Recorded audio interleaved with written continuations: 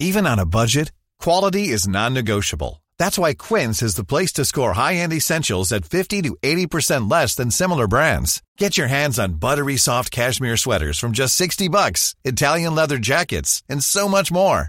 And the best part about Quince, they exclusively partner with factories committed to safe, ethical, and responsible manufacturing. Elevate your style without the elevated price tag with Quince. Go to quince.com/upgrade for free shipping and 365-day returns. Hiring for your small business? If you're not looking for professionals on LinkedIn, you're looking in the wrong place. That's like looking for your car keys in a fish tank. LinkedIn helps you hire professionals you can't find anywhere else, even those who aren't actively searching for a new job but might be open to the perfect role. In a given month, over 70% of LinkedIn users don't even visit other leading job sites. So start looking in the right place. With LinkedIn, you can hire professionals like a professional. Post your free job on linkedin.com/people today.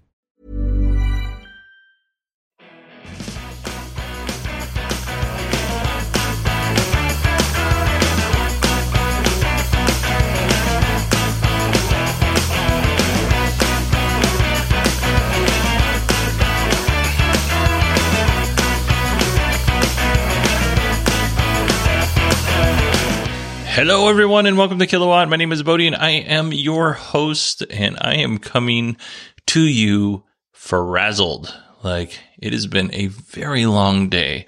It started with not being able to sleep, and when I say not being able to sleep, I quite literally mean not being able to sleep last night.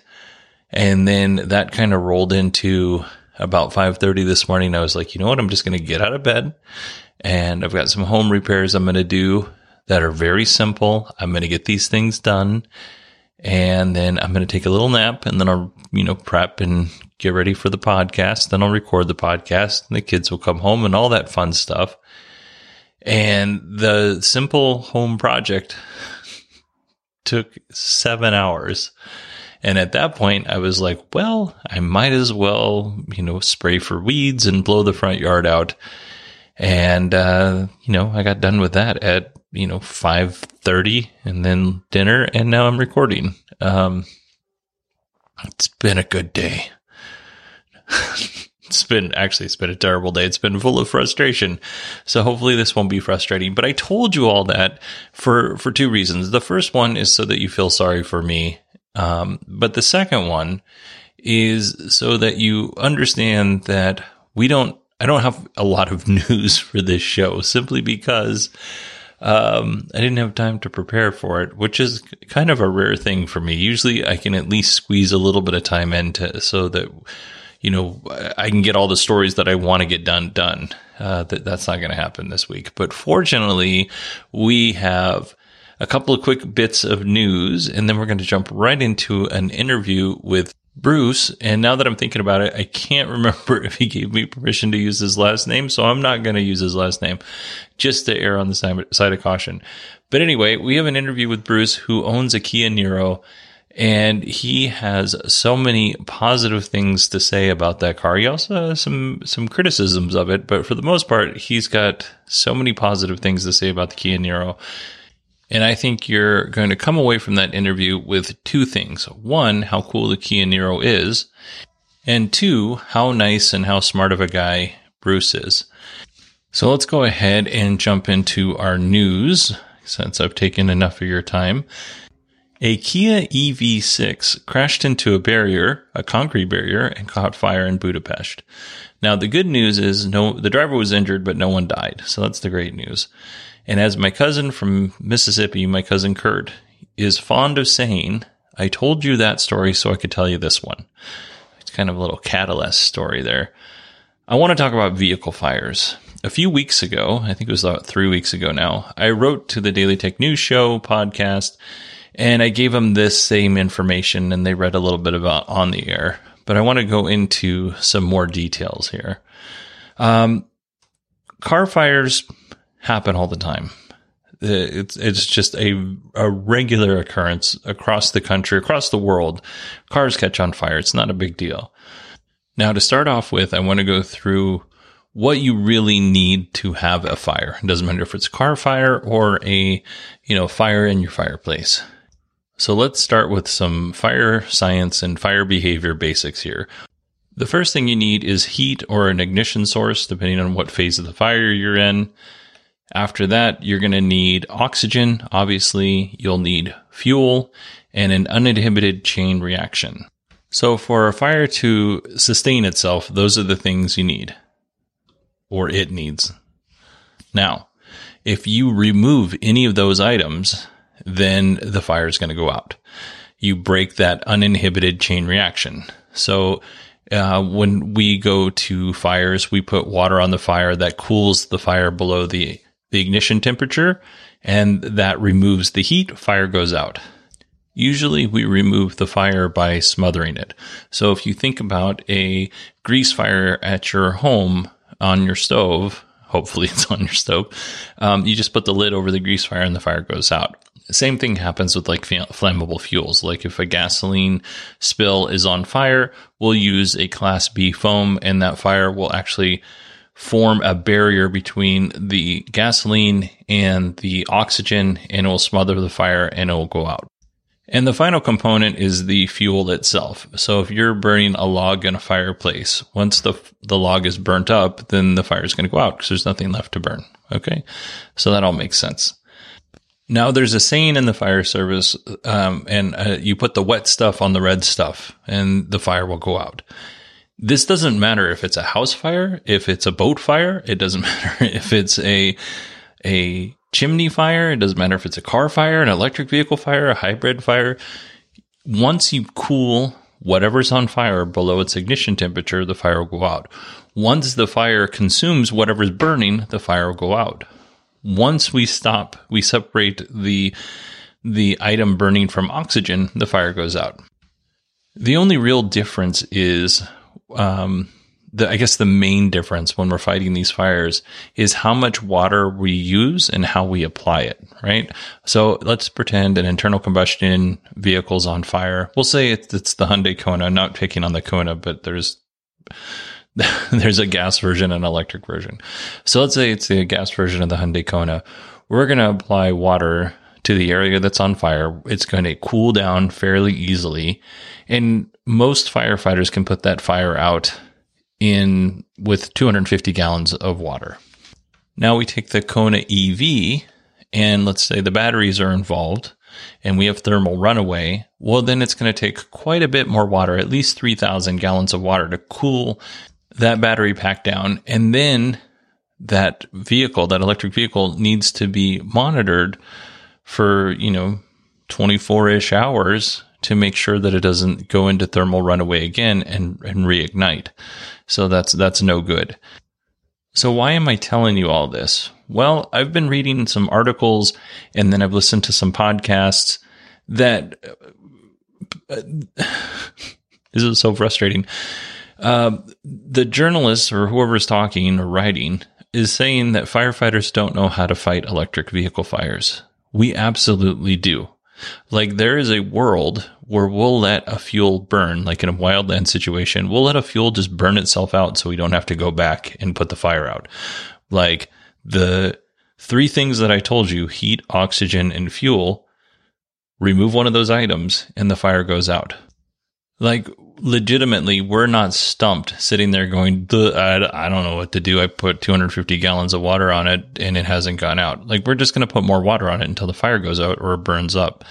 We might try different tactics if something's not working, but in reality, we know how to put the fires out. It's pretty simple, really. Sometimes how you put the fire out can be challenging, but that's what firefighters do, is they adapt and overcome. So this has been a real bugaboo for me.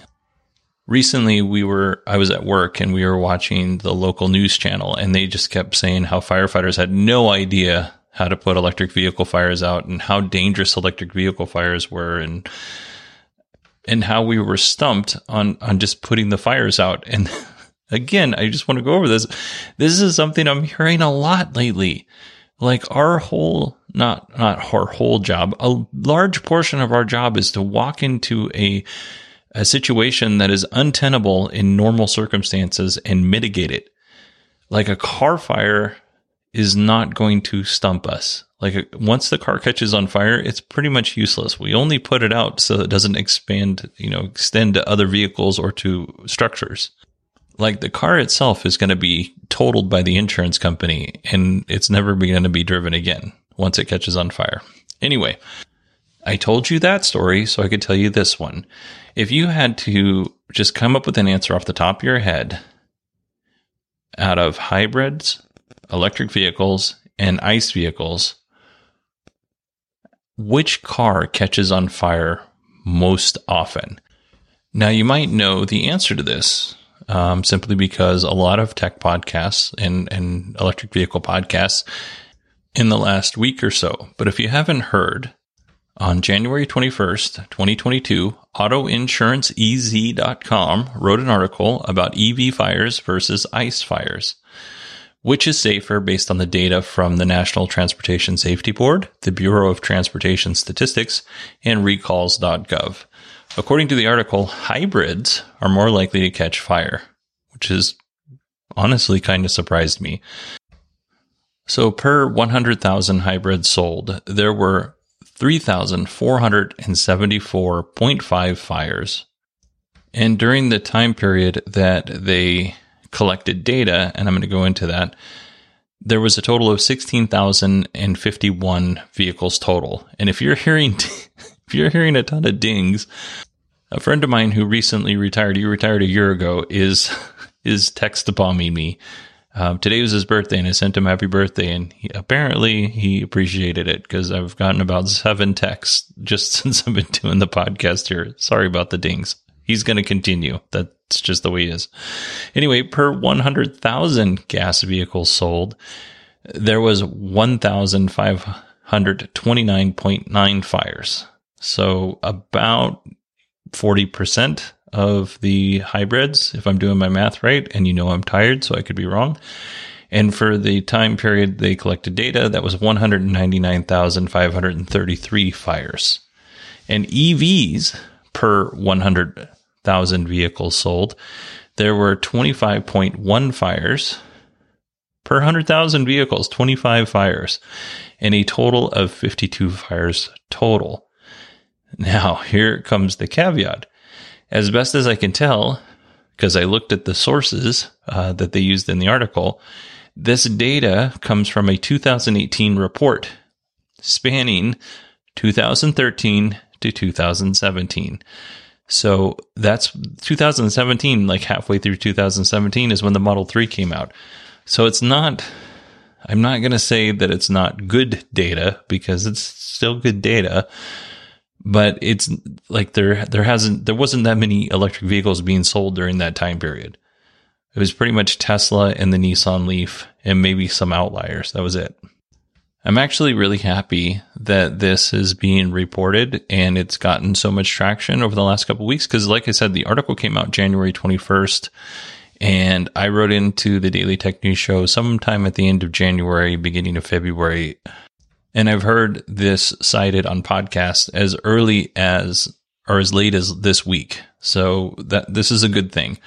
But we need more up-to-date numbers because there just wasn't very many electric vehicles during the time period of 2013 to 2017. And to be clear, I still think the data will be really good for electric vehicles, but I would like to see the current data from 2017 to 2021. So there you go. Hopefully that was educational, and now I can lift that off my shoulders because I've been carrying this big basket full of rocks on my shoulders with that data and it being misquoted or misrepresented. And the biggest thing was that firefighters don't know how to put these things out.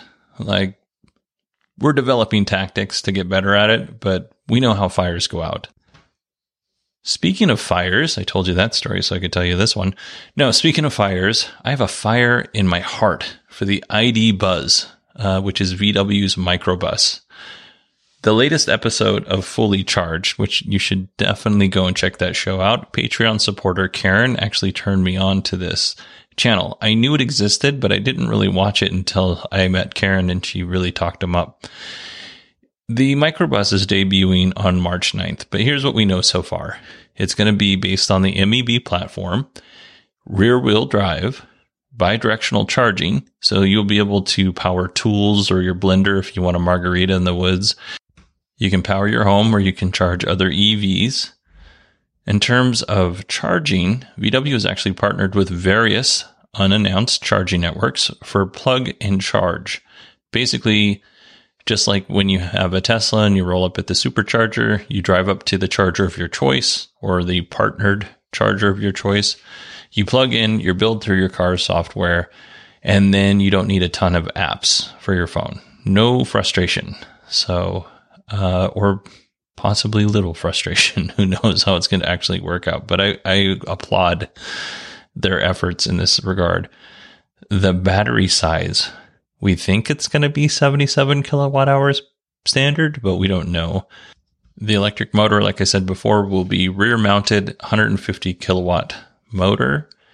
No official range, but if you assume that it's a 77 kilowatt hour battery and you do the math, I didn't, but the fine folks at Fully Charged Show, they did. It's about 250 mile range based on that math. I hope that's not the case. I hope they're at least 300 miles because I don't think the bus is as compelling at 250 mile range. Let's see. On the interior, we're going to get 7 USB-C ports and it says up to 12-inch display, which seems kind of small, but it's 12 inches is bigger than the ID4 screen. With the back seats down, you'll get 4 cubic meters of space, which is about 27 square feet. And with the seats up, you'll get 1 cubic meter, which is about 10 square feet. When I was watching the video, I was like, man, this thing is tiny, because the presenter, when he was standing there, he was like, he was heads and shoulders above the vehicle. But later they mentioned in the video that the presenter was 6'5". So I was like, oh, well, that makes sense. This 6'5" presenter looked very comfortable driving around in this vehicle. He mentioned the seat is squishy and comfortable, much like an armchair. The wheels are in front of the driver, not like the old original microbus where the driver was sitting on the wheels, kind of like a fire truck. I was kind of hoping that would be the case, because it gives you a better turning radius, but still the ID Buzz still has a really good turning radius. And there are going to be other versions of the car coming after the initial launch. So I'm sure there'll be a 300 plus mile version at some point, but who knows when that's actually going to take place. Let's move into some Tesla news. Tesla announced on Twitter that it manufactured its 1 millionth 4680 battery cell in January. So since Battery Day, which was September 22nd, 2020, they have 1 million cells. And that seems like a lot, but I did some back of the napkin math, and that's about 2016 cells a day. Now, this is all produced at Tesla's pilot production line in Fremont. And we don't know how many of those million cells have met Tesla's standards to actually go into vehicles. According to Tesla, the 4680 battery cell is 5 times more volume than the 2170. And Troy Tesla on Twitter did a little bit of math. So the Model Y long range uses 4,416 2170 cells. And I feel confident that the Model Ys built in Texas will have similar range to the Fremont Model Ys. But then again, who knows? Tesla does a lot of strange things, and I'm often wrong. But for this scenario, let's just say that the Fremont and the Texas Model Ys have similar range. That would mean that the Texas Model Ys only need 806 4680 battery cells. So that's quite a bit less. So how far would 1 million battery cells go? Actually, let's not do that. Let's say that only 70% of those 4680 cells are able to meet standards. So we throw out 30%, and now we have 700 left over, or 700,000 cells left over. How many Model Ys could Tesla produce? And the answer is 868 Model Ys with 700 battery cells. Now, if we assume that all million cells met standards, that's 1,240 Model Y long ranges that they can build. Now, if they're putting less cells in the vehicle, that decreases the weight, which will increase the range. So maybe they don't have to put quite as many 4680 cells in. Maybe they can get away with like 700 cells. Doesn't really matter. They're still not going to be able to produce very many vehicles. Now, also, having said all of that, I'm sure at this point, Tesla is probably close to figuring out the manufacturing for the 4680 cells, and they can probably start producing them at scale, and it's probably not going to be a huge issue. I think it's going to be quite a while before we have parity with all of the Model Ys in terms of the 4680 cells and the structural battery packs. And the reason why is the only way for this to work at scale, or the only way that I can see that it works at scale, is to have these battery factories either connected to the car plant or really close to the car plant to make it easier to transport these batteries to where they need to be. And when I say batteries, I mean battery packs. Shanghai, Texas, Berlin, they're all getting battery plants. Fremont, at some point in time, either Tesla just abandons that factory altogether, which is likely. It's not unlikely, I should say. I shouldn't say it's likely, but there's a real possibility that Tesla exits California as far as production goes and moves to a state that's more friendly or offers more friendly terms. But in any case, my point remains the same. The vehicles and the batteries need to be built in proximity of one another. Otherwise, this isn't a very efficient system. And we won't talk about this right now, but if you want to add more complexity, the Cybertruck's coming out in 2 years. So that adds more complexity to the whole thing as well. Speaking of complexity, you know what's not complicated? Going to patreon.com/kilowatt and signing up and becoming a patron of this show. I only ask for $1 a month, which is really reasonable. And all of the ads are gone. Poof. They are gone. So if you are interested in listening to this show ad-free, go to patreon.com/kilowatt. If you don't mind the ads, that's awesome. You can continue listening to the ads, but you want to help out somehow, tell a friend. That's the best way to help out. If you know somebody who's interested in electric vehicles and might enjoy this show, give us a recommendation to your friend. I would really appreciate it.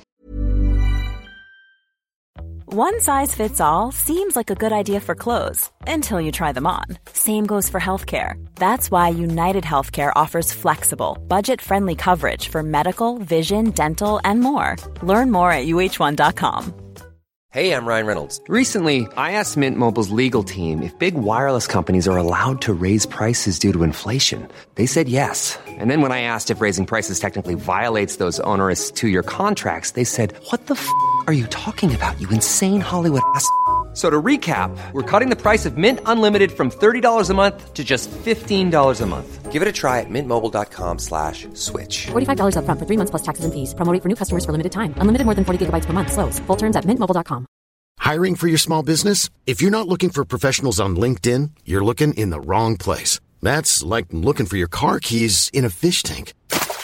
LinkedIn helps you hire professionals you can't find anywhere else, even those who aren't actively searching for a new job but might be open to the perfect role. In a given month, over 70% of LinkedIn users don't even visit other leading job sites. So start looking in the right place. With LinkedIn, you can hire professionals like a professional. Post your free job on linkedin.com/people today. Hey, it's Ryan Reynolds, and I'm here with Keith, co-star of my upcoming film, If, only in theaters May 17th. Do you want to tell people the big news?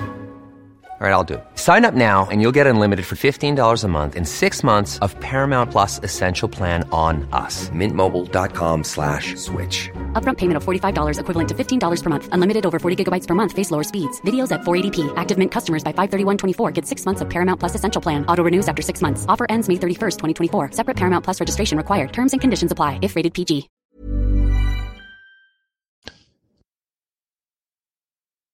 All right, the moment has come. Our interview with Bruce. This interview actually came about in a pretty cool way. I was sitting down having dinner. My family had already eaten dinner. I got home a little late, and I was by myself, and I was watching something on my iPhone, and I get a text from Allison Sheridan, and she said, "You should really have Bruce," and then his last name, on the show. He's a super smart guy, and I think he'd be a really good fit. Now, what I don't think Allison knew is I had already interacted with Bruce, and I did think he was a super smart guy and would be a good fit for the show.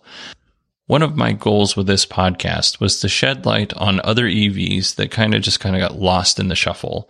And I honestly think, because I've done this myself, the Kia Niro is probably the most underrated EV out there. I mean, just do a quick Google search of reviews of the Kia Niro EV. The overwhelming reviews are positive for this vehicle. At this point, I am just rambling, so let's go ahead and jump into our interview with Bruce on the Kia Niro.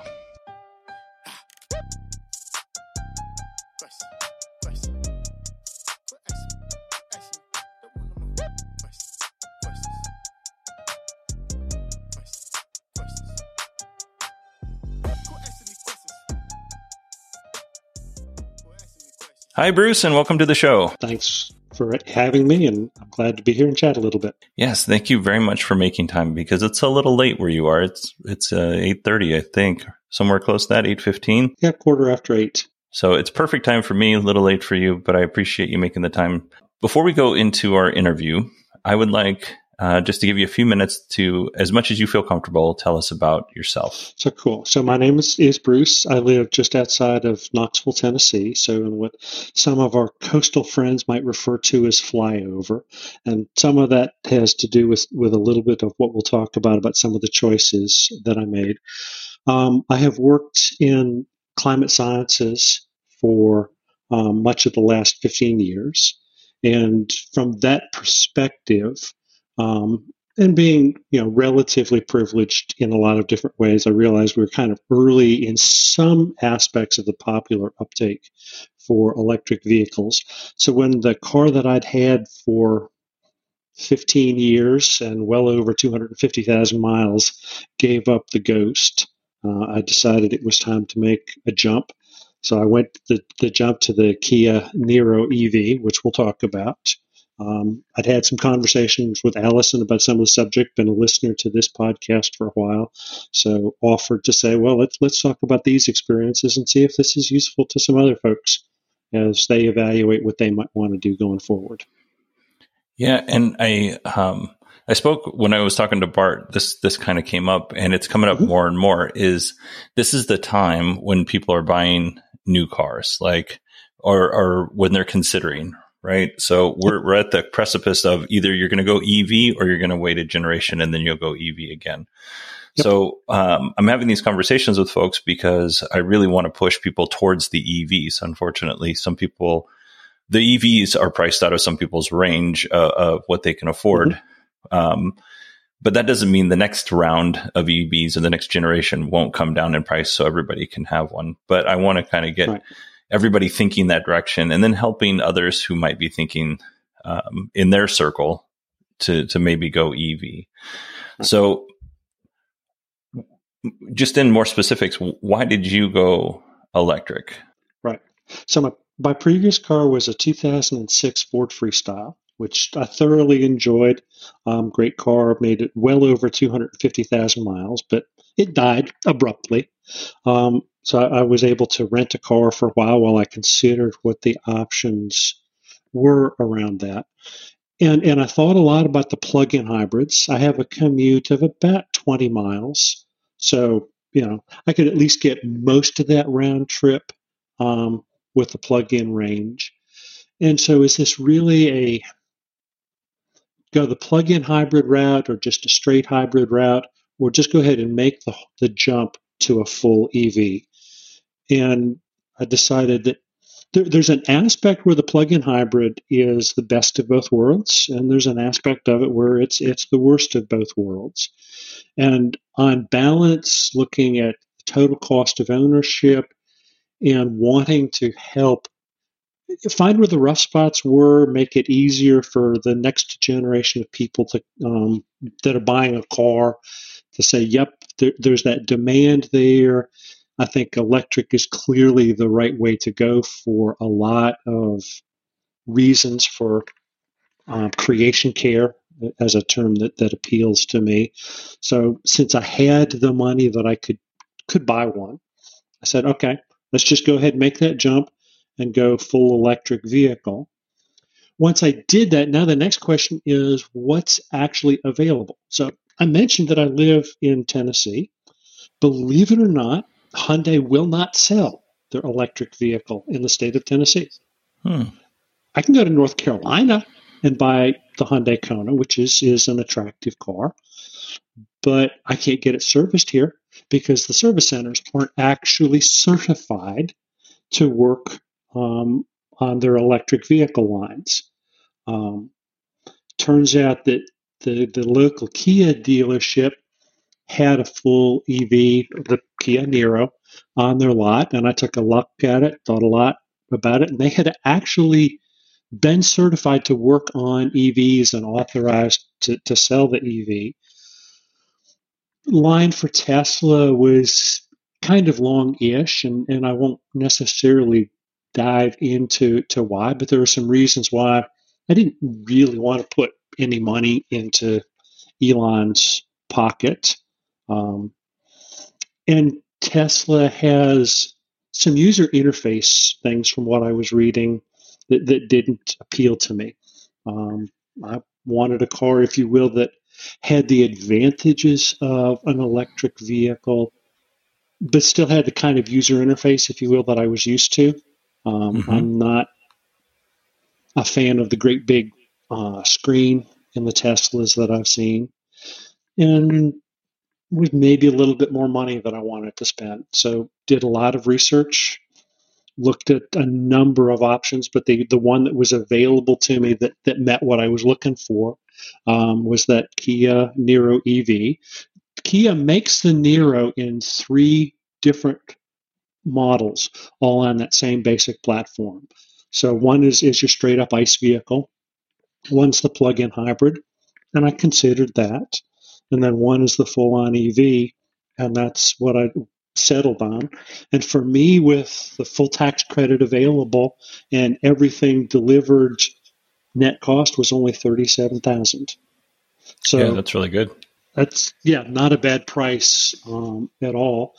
I did wind up driving to Charlotte to actually buy the vehicle, partly just because of what was available here and because the dealer in Charlotte had the Kia Niro EV in runway red, is what they call it. And that is a gorgeous color. So it just absolutely makes me happy every time I look at my little red sports car. That's actually what they classify it as, a small SUV. But for me, not really being that much of a car guy, it handles beautifully. I live in the mountains of East Tennessee. I drive a fairly twisty, turny 2-lane country road to get to work. And it does a really nice job on that. It's fun to drive. And maybe some people might say, yeah, but Tesla or some of the other sports cars, Ford Mach-E, might be more fun to drive. But I'm happy with what I got. I try to put that. Some people are like, "Well, you should only have a Tesla, or we should only be buying in companies that are EV only." Unfortunately, those companies come with, at times, problematic CEOs. But if you have a choice between a Niro and a Lucid Air $160,000 car, like only one of those, if you can afford the Lucid Air, then you're golden. But if you can only afford the Niro, I guess EV shaming is where I'm going with this. We don't EV shame. We buy what you like. I got a whole lot of other toys that I want to spend money on too. So, I mean, most of what I want a car for is I want something that's reliable. And oh, by the way, the Consumer Reports reviews were solid on this. And in fact, the 2022 Kia Niro actually got a full-on recommended report for the EV from Consumer Reports. And it's one of their top vehicles, period, in this category, much less an electric sort of thing. This has got a pretty good range. Without any trouble, I've got a typical 240-mile range. I've gotten as high as 280-mile range when things are optimized. Charges pretty well I mean, I have on a level 2 charger, it's fine. Sure, on a DC charger, I max out at about 58 kilowatts on a DC fast charger, which is not great. It's not in the same range as some other things, but this is also a remarkably efficient vehicle. I'm averaging a little bit over 4.1 miles to kilowatt hour. So now when I take a look at this, I must admit I've drooled a little bit over the Ford F-150 Lightning, and I've read some of the stuff where they've talked about its charging rate and saying, yeah, it gets 150 kilowatts coming into it at its peak charging rate. But the F-150 Lightning, from what I'm reading, gets about half the miles to the kilowatt hour that I get on my Kia.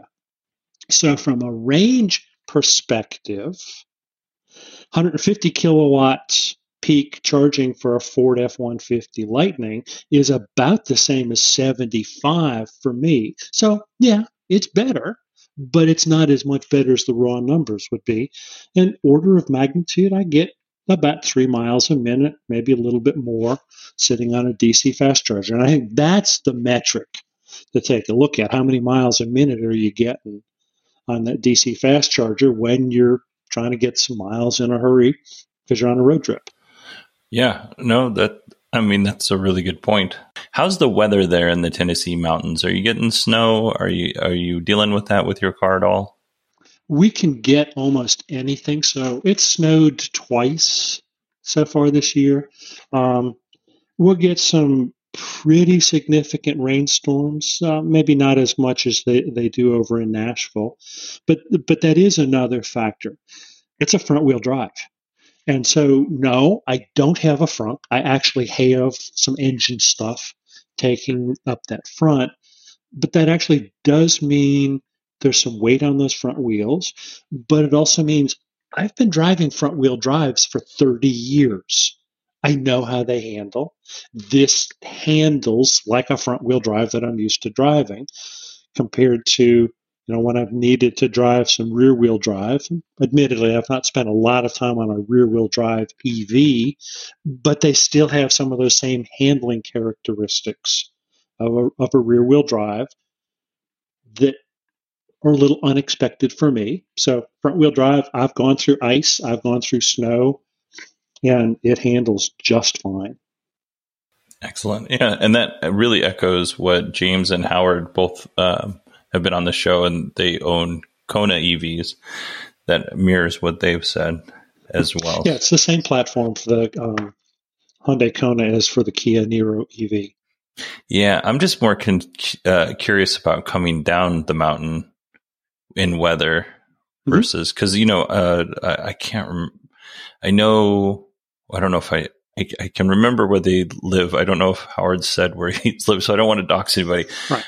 But in the areas they live, I don't know that they're too hilly, I guess is what I'm saying. And the trying to get up and down the mountain, is it still fine? Oh, yeah. I've taken this from here to Asheville, and that's climbing a pretty steep stretch of I-40 through the Nantahala Forest between here and Asheville, North Carolina. It's twisty, it's turny, it's steep. I got plenty of power to go up the hills. I got plenty of power to pull around a truck and make a fast pass if I want to do it. Coming down some really steep grades. I want to say some of those are 7% grades. With all of the flashy signs about trucks downshift and test your brakes, and you've got those truck runaway ramps off the side of the road. Mm-hmm. No problem at all. And again, one of the things that's cool about this, and it's in the Kia EV6 as well from what I've read, is I've got paddle shifters on the sides of the steering wheel that let me control the regen, the level of regen I've got if I take my foot off the brake. But I just put it on cruise, said I want to stay at 65 miles an hour, 60 miles an hour coming down this hill. Cruise held it just fine. I could see it kicking into regen at a couple of points, and it kept it within a mile an hour of where I set the cruise control coming down that steep grade. That's nice. You mentioned your long road trip, so now I want to talk about charging. Obviously, you have an in-home charger. I don't know why I said that's a word. In-home charger. Yep. What about charging stations in your area or along the paths that you travel the most? So there's a fair number of charging stations in and around Knoxville. There's a couple that are between here and Asheville. So Asheville is about 100 miles from where I live. And so if I go east of here on I-40, there's a charger at the gap or at the exit for Gatlinburg. And there's a charger that's a couple of exits down near the I-40-81 split. And then there's nothing for about the next 60 miles until you get to Asheville. But 30 miles of that stretch doesn't even have a gas station as you're coming through the Nantahala Forest. So, yeah, it's a little bit,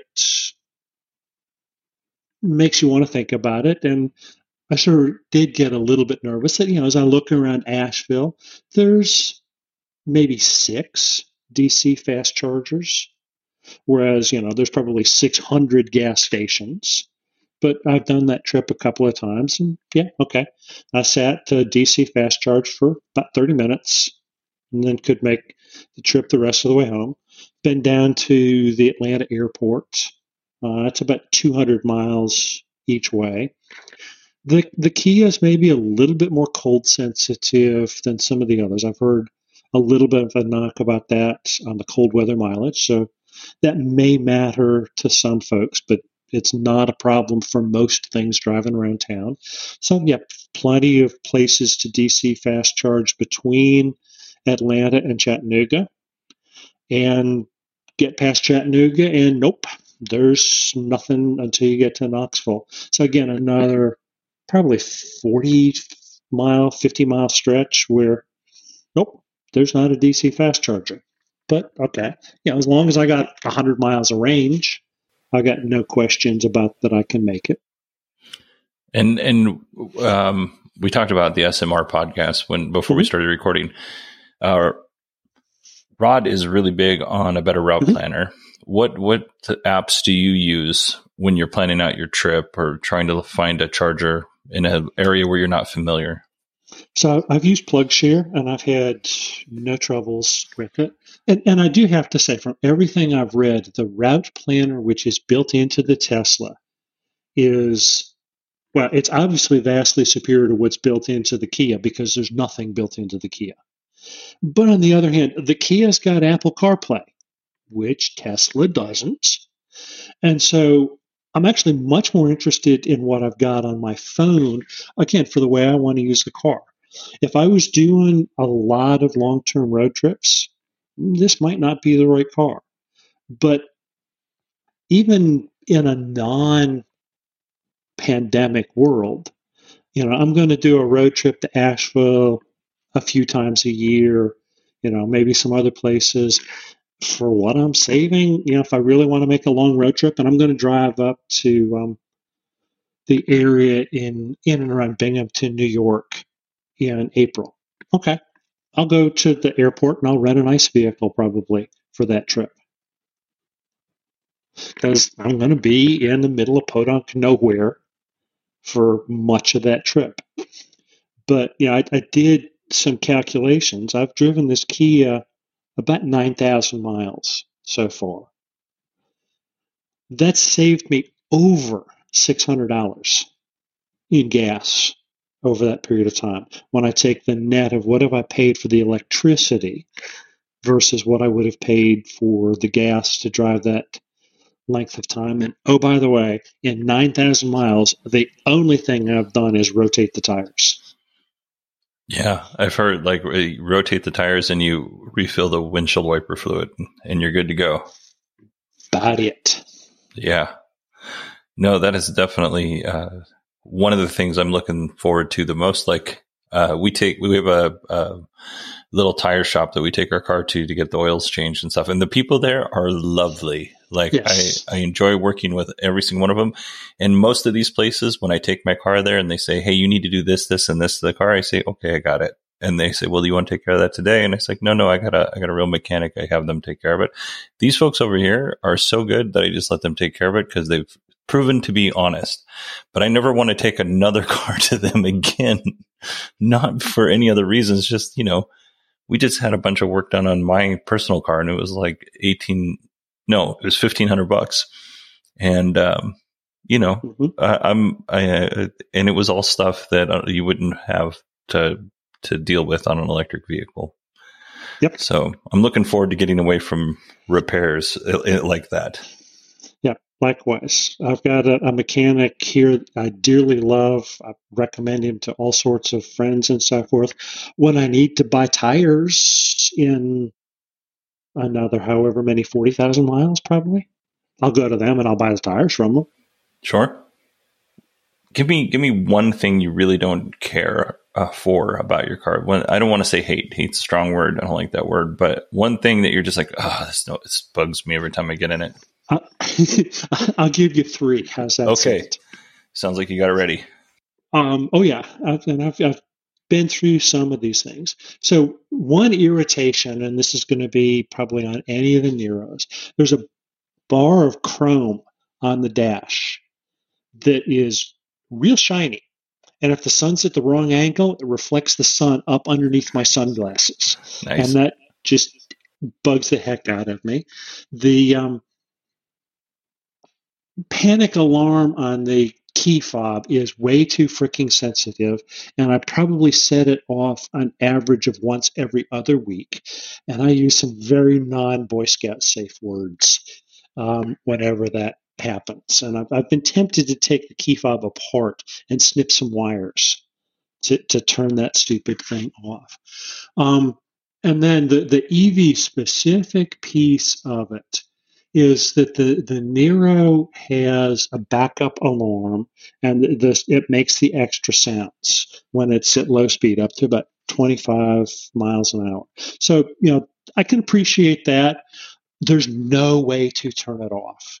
So, I'm pulling out of my garage in the morning, and the backup alarm is that speaker's in the front of the Kia, which means it's in the front of my garage, and it is loud enough to wake the dead. Or more to the point, it's loud enough to wake my dearly beloved, and I'd love to really just turn that off. So, but if I bought the car in England, okay, the wheel would be on the wrong side of the road. There would be a switch to be able to turn it off. And apparently the wiring is actually there. But what I actually lack is the switch to be able to turn it off. And that little bit irritates me. And the switch wouldn't quite do what I want, because what I really want to do is turn off the backup beep when I'm pulling out of my garage, but turn back on the low-speed noise as I'm coming out through the neighborhood. So, I may wind up backing in at the end of the day when I get home so I can pull out forward. And there's a little bit of an irritation that the mounting holes are there, but the way the wind fairing is set up on the bottom of the car, you'd have to do a little bit of some machine work to be able to put in a receiver hitch. So if you wanted to be able to do like a bike rack in a receiver hitch on the back of the car, you can do it. But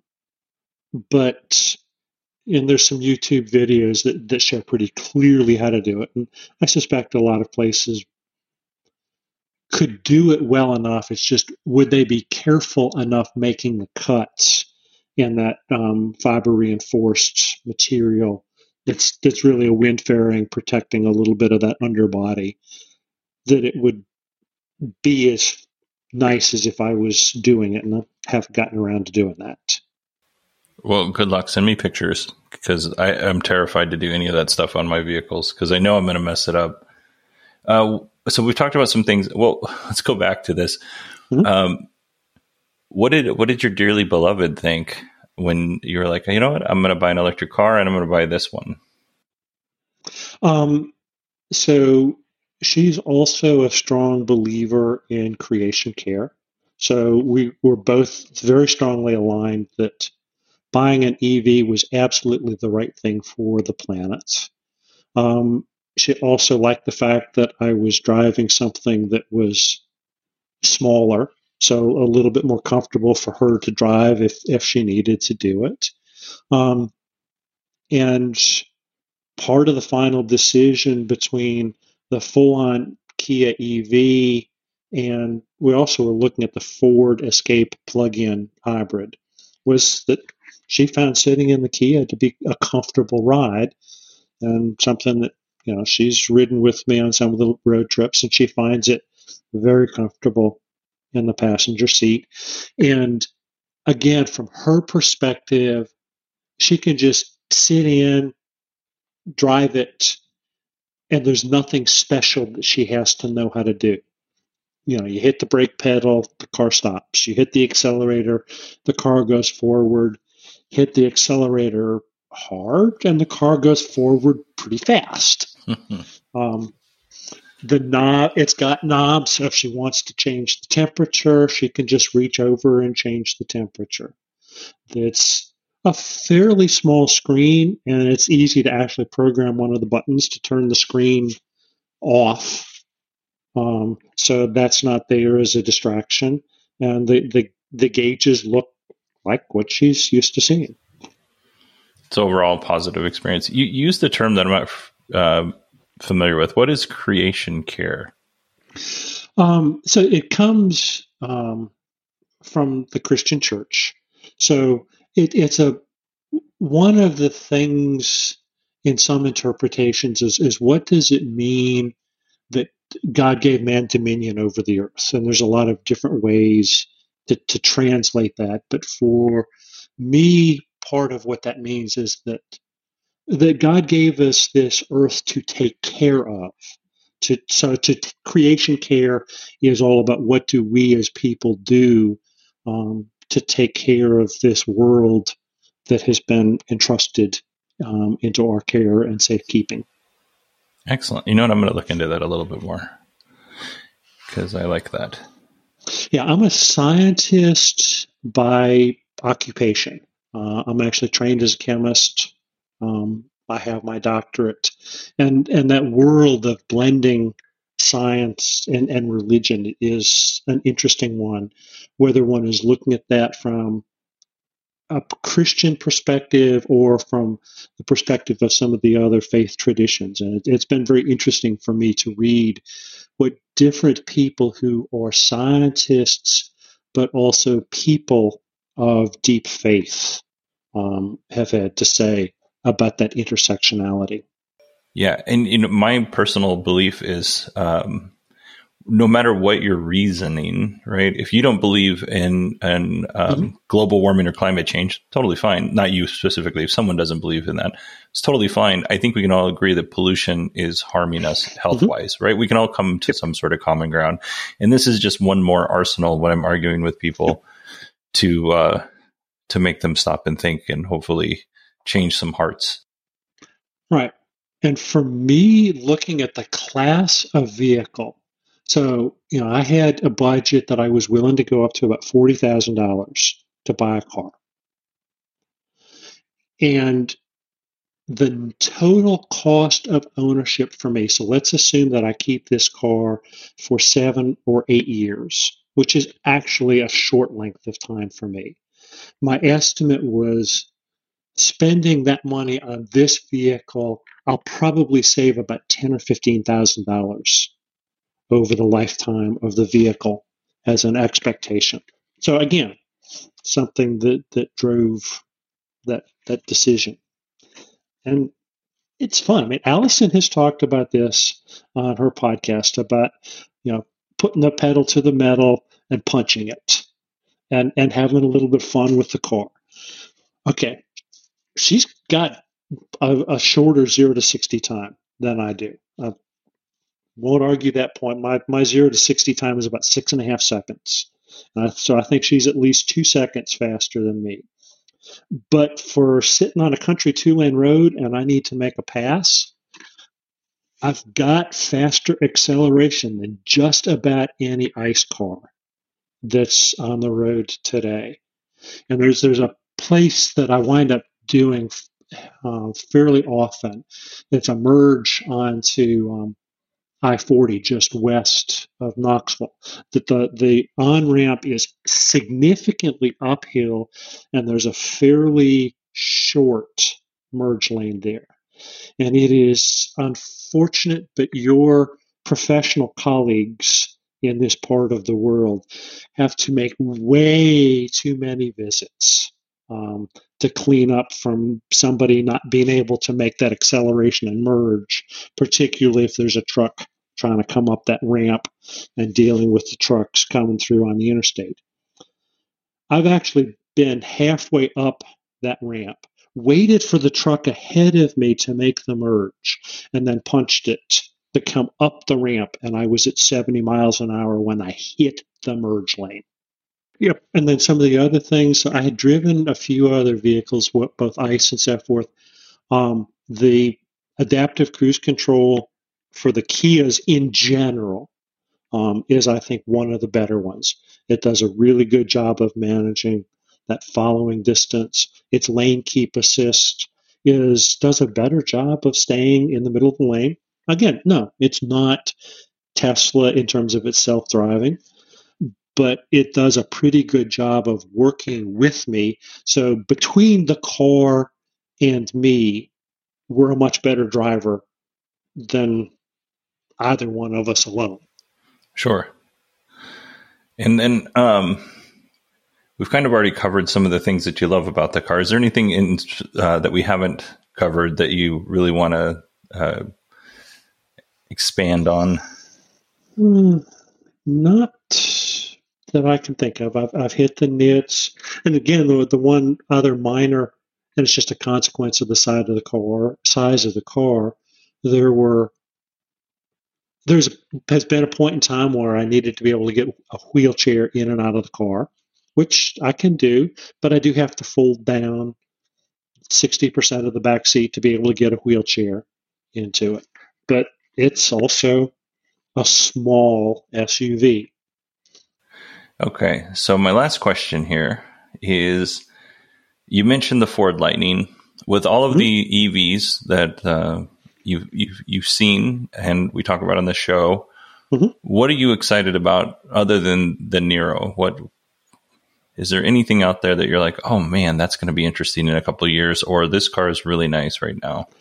I've certainly taken a look at the Kia EV6, and I like what they've done, because the EV6 supposedly has got a whole lot better fast charging. They've addressed some of those questions. It was interesting. One of the YouTube channels did a comparison of the EV6 and the Ford Mach-E. And, to the extent that I've got loyalty to a car brand, I'm kind of a Ford guy. So I was at least somewhat interested in the Mach-E, but I think there's just a couple little nits. It's one of these questions. There's a class of user who is really interested. It's new. It's different. I want it. And there's a class of user that what we had worked just fine. Why do I want to change anything? And maybe I'm a little bit more in it was working just fine. Why do you need to change the user interface just for the sake of change?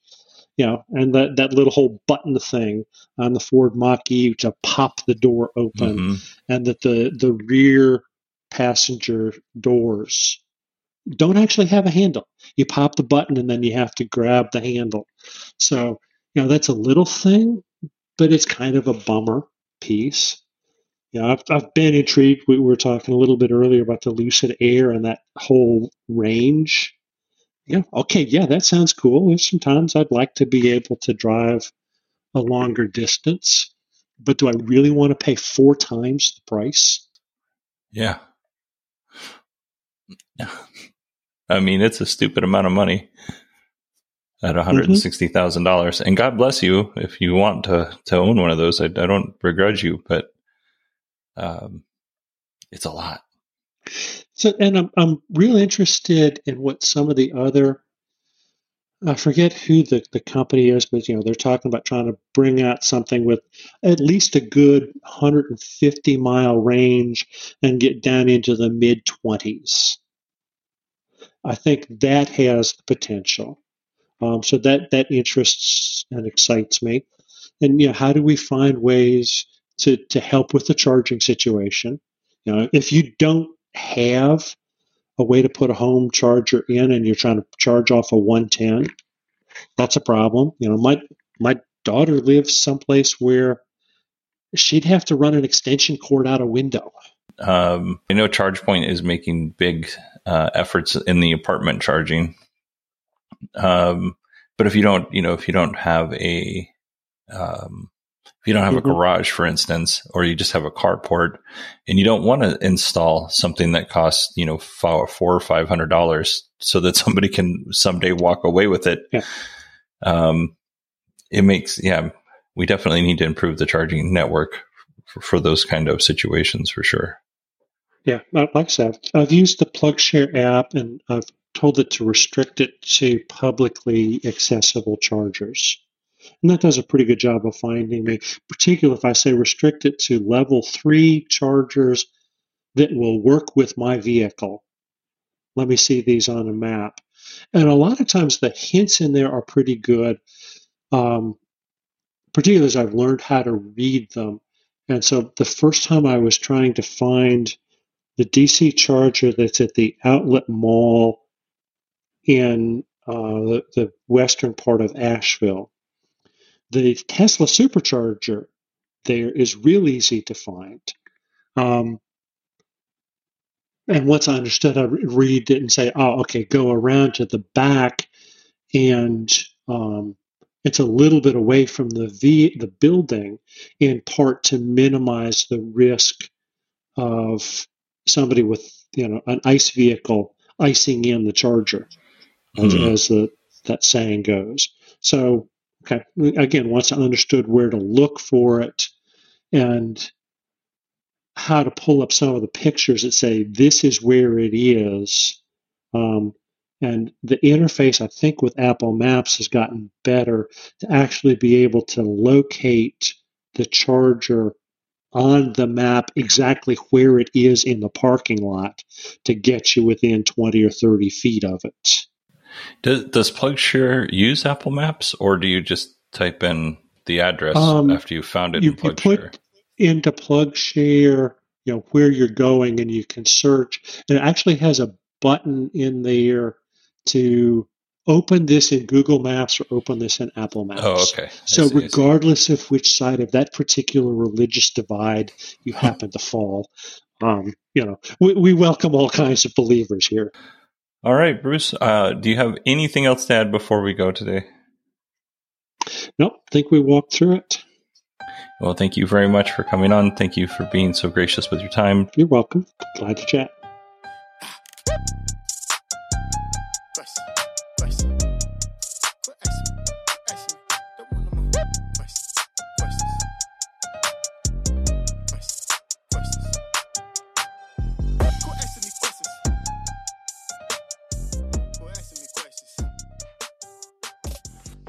All right, everybody, that is it for our show today. I want to thank Bruce for coming on the show and being such a great guest and being very patient with me because, like I've been in the last couple of shows, I was very verbose with him. I've been very verbose on this show. I don't know what's going on. I got to bring it back a little bit.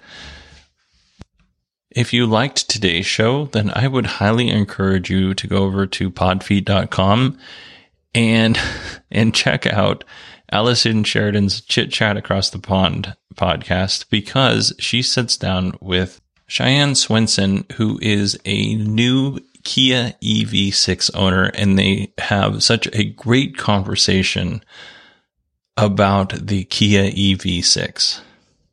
It was very entertaining. They talked about physics. They talked about dogs. They talked about how physics doesn't apply to dogs.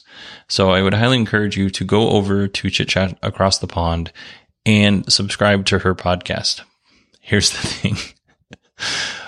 Allison was very gracious and she said, would you like to run this interview on your show? And it would just kind of be a cross collaboration. And I was like, absolutely, I would.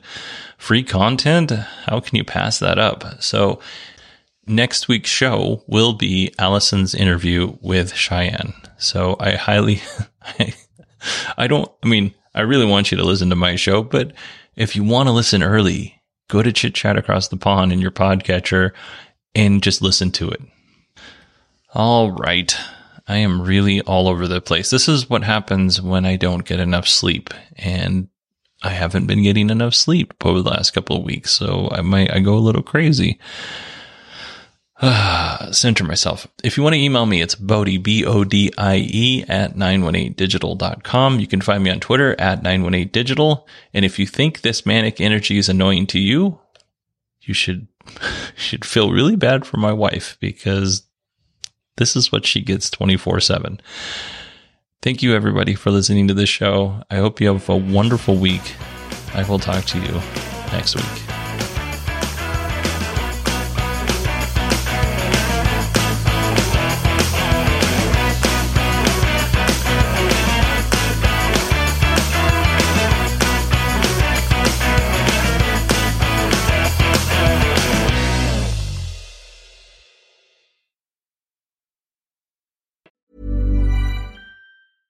Imagine the softest sheets you've ever felt. Now imagine them getting even softer over time. That's what you'll feel with Boll & Branch's organic cotton sheets. In a recent customer survey, 96% replied that Boll & Branch sheets get softer with every wash. Start getting your best night's sleep in these sheets that get softer and softer for years to come. Try their sheets with a 30-night guarantee. Plus, get 15% off your first order at bollandbranch.com. Code BUTTERY. Exclusions apply. See site for details. Even when we're on a budget, we still deserve nice things. Quince is a place to scoop up stunning high-end goods for 50 to 80% less than similar brands. They have buttery soft cashmere sweaters starting at $50, luxurious Italian leather bags, and so much more. Plus, Quince only works with factories that use safe, ethical, and responsible manufacturing. Get the high-end goods you'll love without the high price tag with Quince. Go to quince.com/style for free shipping and 365-day returns.